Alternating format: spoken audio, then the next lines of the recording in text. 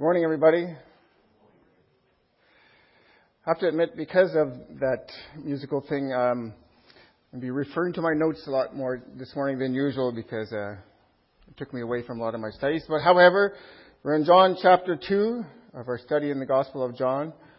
And if you turn with me there to chapter 2, the first 11 verses. Before we read, we will pray. Our Father, what a blessing. Look at us, Father, sitting here with your word before us, opened. What a divine gift. What a privilege. What a blessing to have the actual words of the living God in our hands, freely open, that we may know you and learn about you and have eternal life through this knowledge of you and the knowledge of your Son. Bless your word, Lord Father, as it goes forth.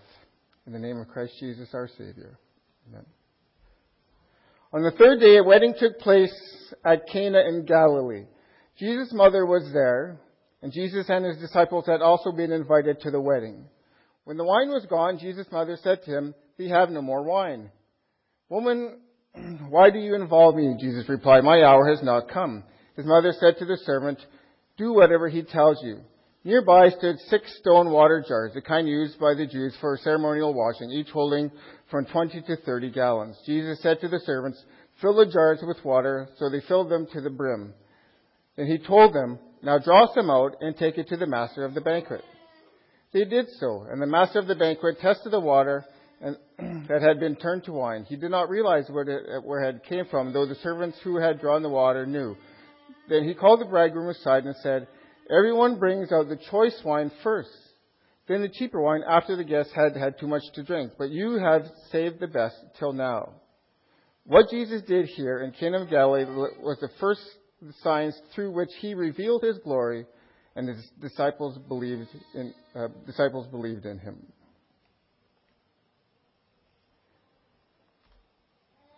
Last week, someone close to me received a gift from somebody for her graduation.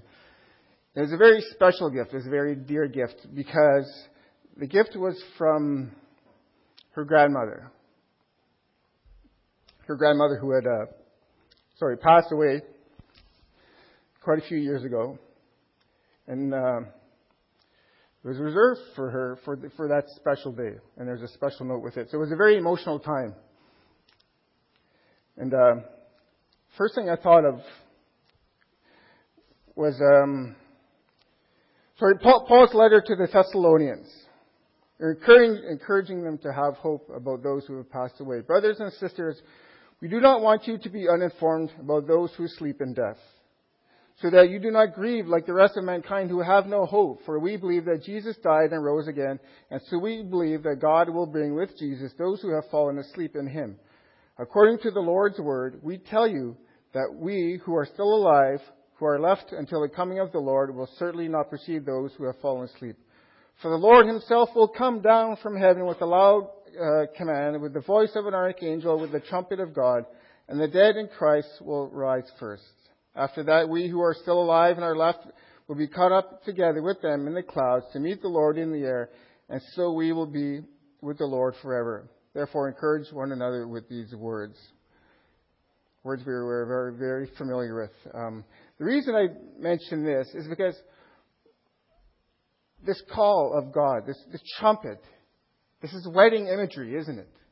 You think of Jesus' parable of the 10 virgins when they're waiting for the bridegroom, right? Then there was a call, there was a trumpet, right? That's how Jewish weddings worked, right? They were promised to one another, but then there was a time, sometimes up to 7 years before what's called the chuppah, or the consummation of the wedding. When the bridegroom would come with his friends, calling and blowing the shofar, calling to the bridegroom and her friends, right? The 10 virgins in the parable. to be ready. Here comes the bridegroom. Now is the time. And they go to the father's house, and then there's the consummation, the chuppah, and the wedding feast. And then, and this is what I see, what Paul's writing to the Thessalonians here. Have hope, right? There's a wedding coming. There's a wedding coming. The bridegroom is coming for his bride. The church, you, have hope. Do not be despaired.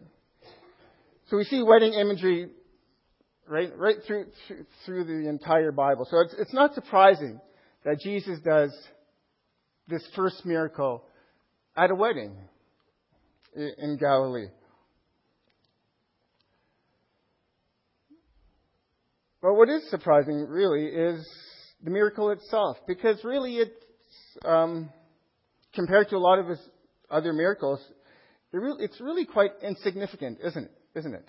All Jesus really accomplished with this miracle was that he just saved a wedding groom and the master of ceremonies from a social embarrassment, right? And really, Jesus really didn't provide a solution that was not available outside of his miraculous power, right?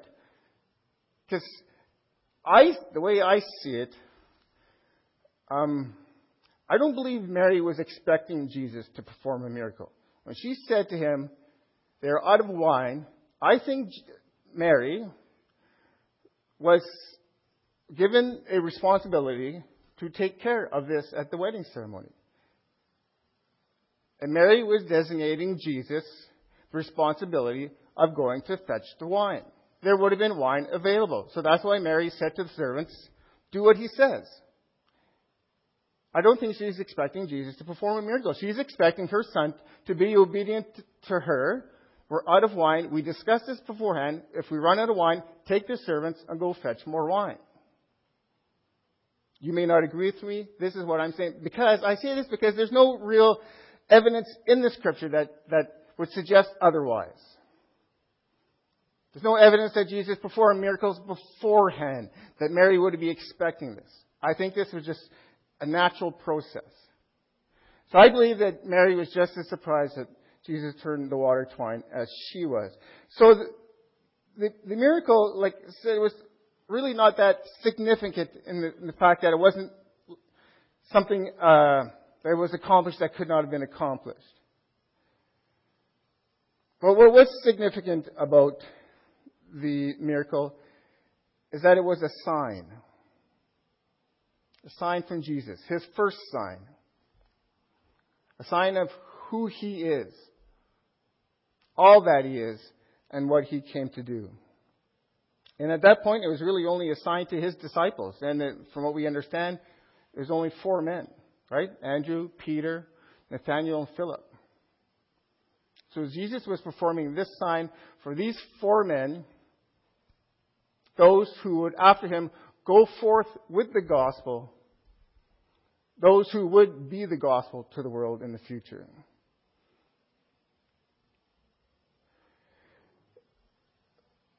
So Mary says to Jesus, they ran out of wine. But Jesus' response is actually quite fascinating, isn't it? Woman, why do you involve me? My hour has not come. So why did Jesus say this? We don't really know, right? The scripture doesn't really say, but I'm going to share with you an answer that I got from a commentator, a Presbyterian pastor and author named Tim Keller. And he says, because they're at a wedding, Jesus is reflecting on his coming wedding. Right? That would be normal, right? If some of you here when you were engaged, but you were invited to somebody else's wedding, you're sitting there, you're watching them get married, and you're thinking ahead. I'm getting married soon. What's my wedding going to be like? And Jesus is sitting there thinking about his wedding, and he's thinking about the cost, the price that it's going to cost for his wedding, and that price is the hour, isn't it? His hour. So you can understand if Jesus is sitting there thinking about all this, and Mary comes to him, they're out of wine, and Jesus is thinking about what's coming ahead of him. Woman, Why do you involve me?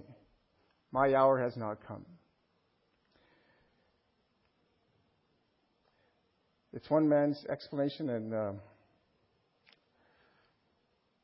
but let's talk about this hour. What does it mean? What is this hour? What is this price, this cost that Jesus is about to pay? I'm just going to read some scripture verses about hour that Jesus says. John 12. Now my soul is troubled, and what shall I say? Father, save me from this hour? No, it was for this very reason that I came to this hour. Matthew 26. My soul is overwhelmed with sorrow to the point of death. He went a little further and fell on his face and prayed, My Father, if it is possible, may this cup be taken from me. Yet not as I will, but as you will. He went a second time to pray, My Father, if it is not possible for this cup to be taken away unless I drink it, may your will be done. And then he prayed a third time, the same thing. Then he returned to his disciples and said, Are you still sleeping and resting? Look, the hour has come, and the Son of Man is delivered into the hands of sinners. Rise and let us go. Here comes my betrayer. And Mark 14, going a little further, he fell to the ground and prayed, If possible, the hour might pass from him. Abba, Father, everything is possible for you. Take this cup from me, yet not what I will, but you will. So we see Jesus is equating his hour to trouble and sorrow, to being delivered into the hands of sinful men and to the Gentiles. And he equates this hour to the cup, right? The cup of God's wrath. And he prays, Take it away, pass it from me. You know, it's interesting when you read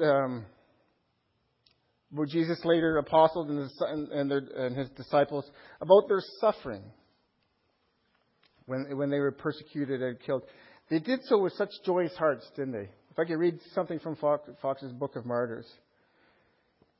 It's about Andrew.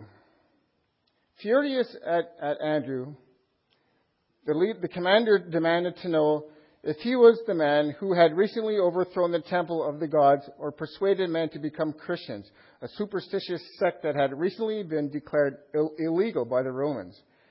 Andrew replied to the rulers of Rome. I need better light here. Andrew replied that the rulers of Rome didn't understand the truth. The Son of God, who came into the world for man's sake, taught that the Roman gods were devils, enemies of mankind, teaching men to offend God and causing him to turn away from them. By serving the devil, men fell into all kinds of wickedness, Andrew said, and after they die, nothing but their evil deeds will be remembered. The proconsul ordered Andrew not to preach these things anymore, or he would face speedy crucifixion.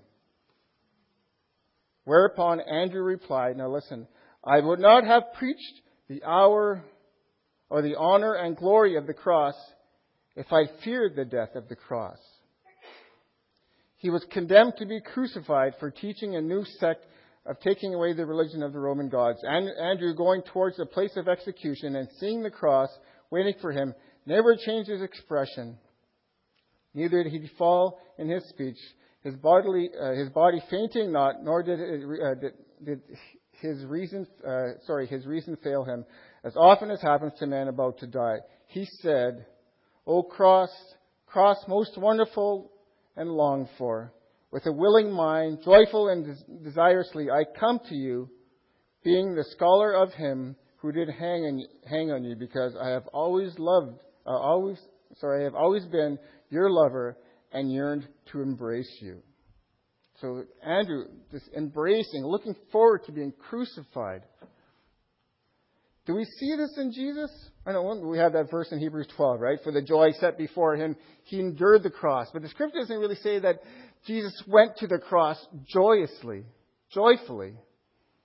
He endured the cross for the joy that was set before him, for the knowledge of what his suffering would accomplish. So why the difference? Matthew Henry asked in his commentary, Why art thou cast down, blessed Jesus? Why art thou distressed. If we go back to Genesis 3, in the Garden of Eden, we find God walking through the garden right in the cool of the day, longing for fellowship with Adam and Eve. Longing for fellowship with those he created in his image.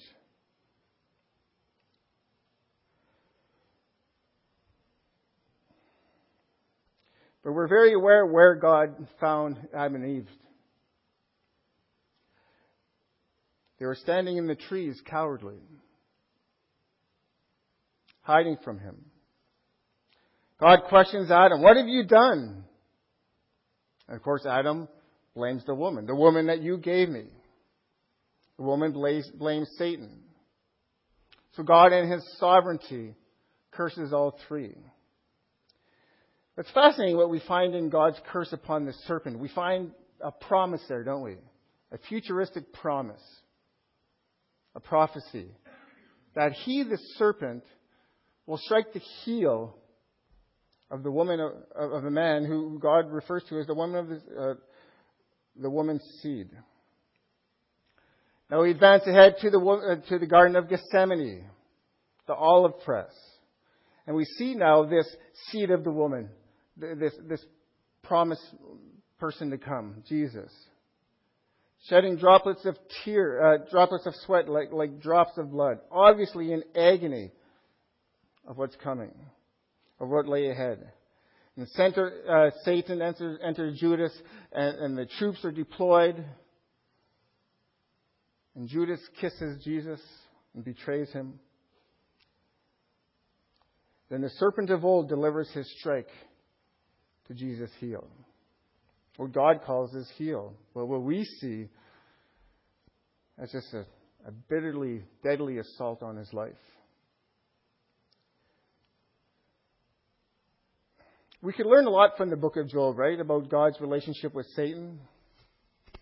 And how God uses Satan to his own purpose, to his own will.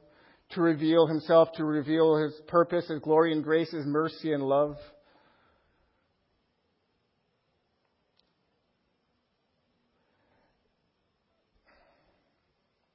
So God uses Satan here in the garden to fulfill his plan of salvation, to deliver Jesus to the scribes and the Pharisees into the hands of Gentiles.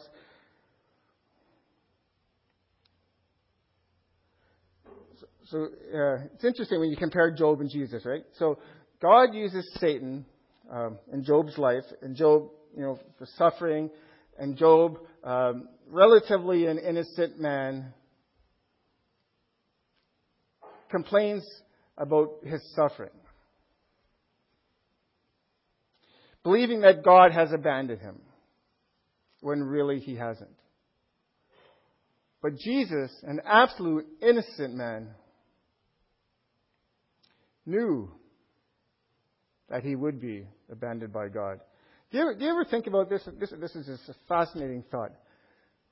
That Jesus of Nazareth was the only person in entire history who God said to, "If you obey me completely, I will crush you and send you to hell."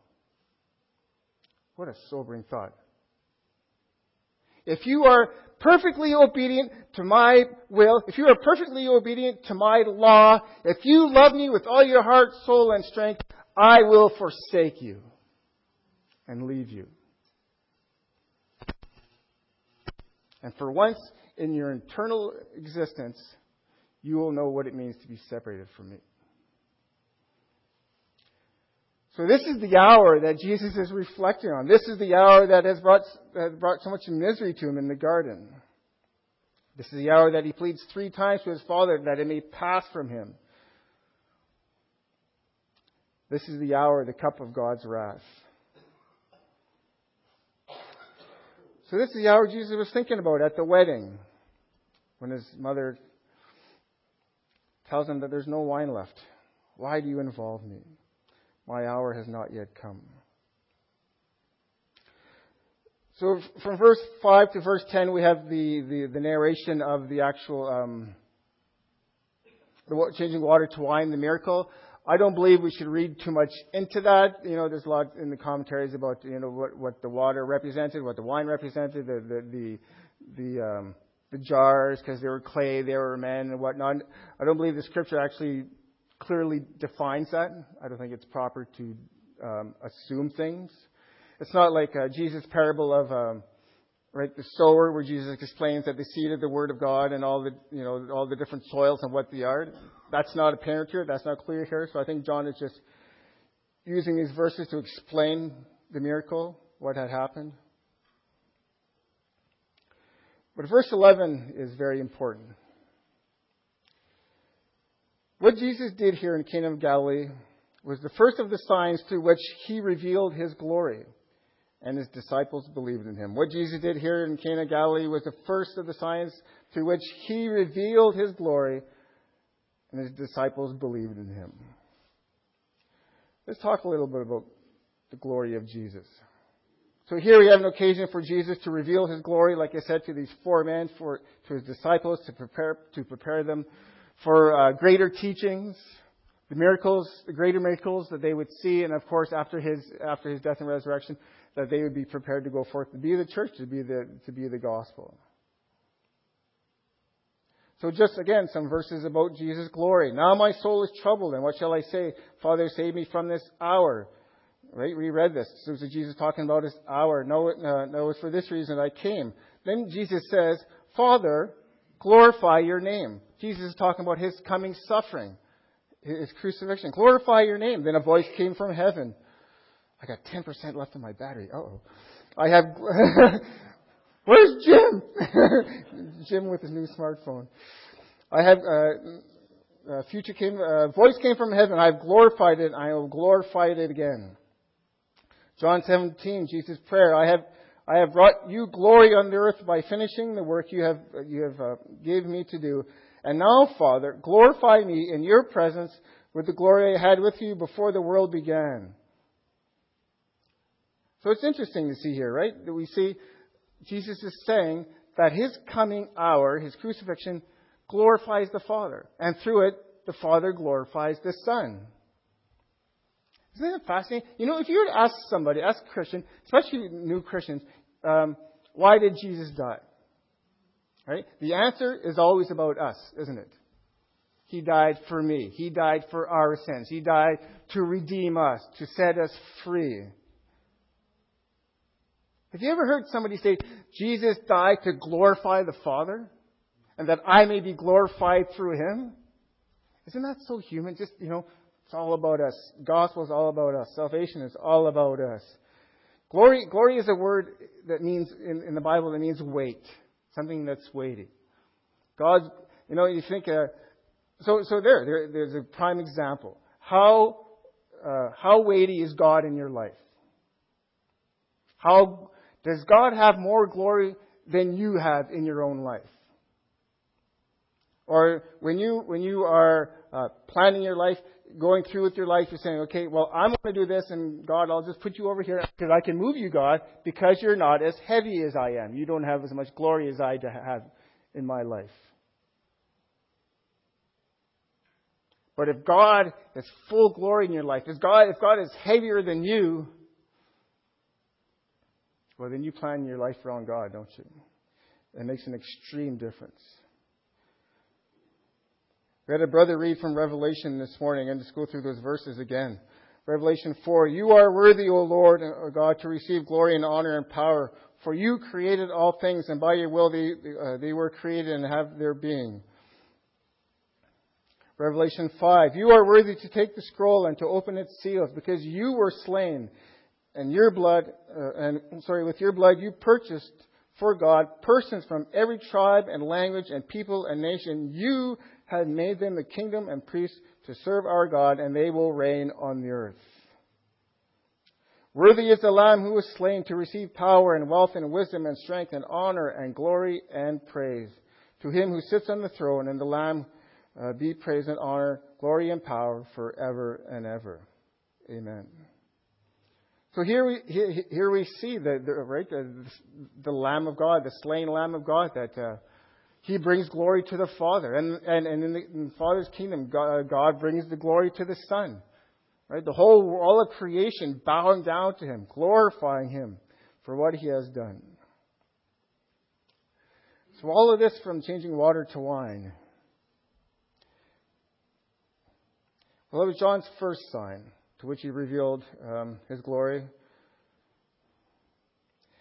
And through it, he also, many believed in his disciples believed in him, right? And we're almost out of time. I wanted to talk about believing that, believing is just not that single day that you profess Christ, right? In the Bible, believing is a verb.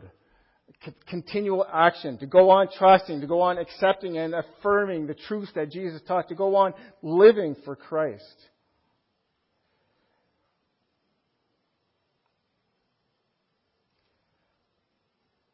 I want to go back to Satan here for a while, just to close. When Satan, the accuser of the brethren, comes before God and says, look at him, look at her, accusing them of their sins and their faults and their absence of love for Him. Satan's intentions, we know, are malicious and wicked, right?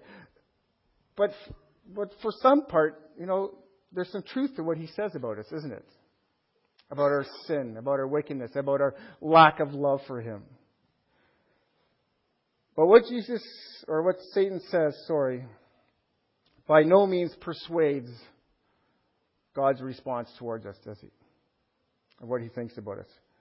However, when Satan feeds us lies about God, that He's uncaring, that God doesn't love you, look at all the suffering in the world, God doesn't care. We believe Satan sometimes, don't we? And we question God's love. We're persuaded by Satan sometimes that God doesn't love the world. 2 Thessalonians, the coming of the lawless one will be in accordance with how Satan works. He will use all sorts of displays and powers through signs and wonders to serve the lie and in all ways the wickedness and deceiving those who are perishing. They perish. It's dead.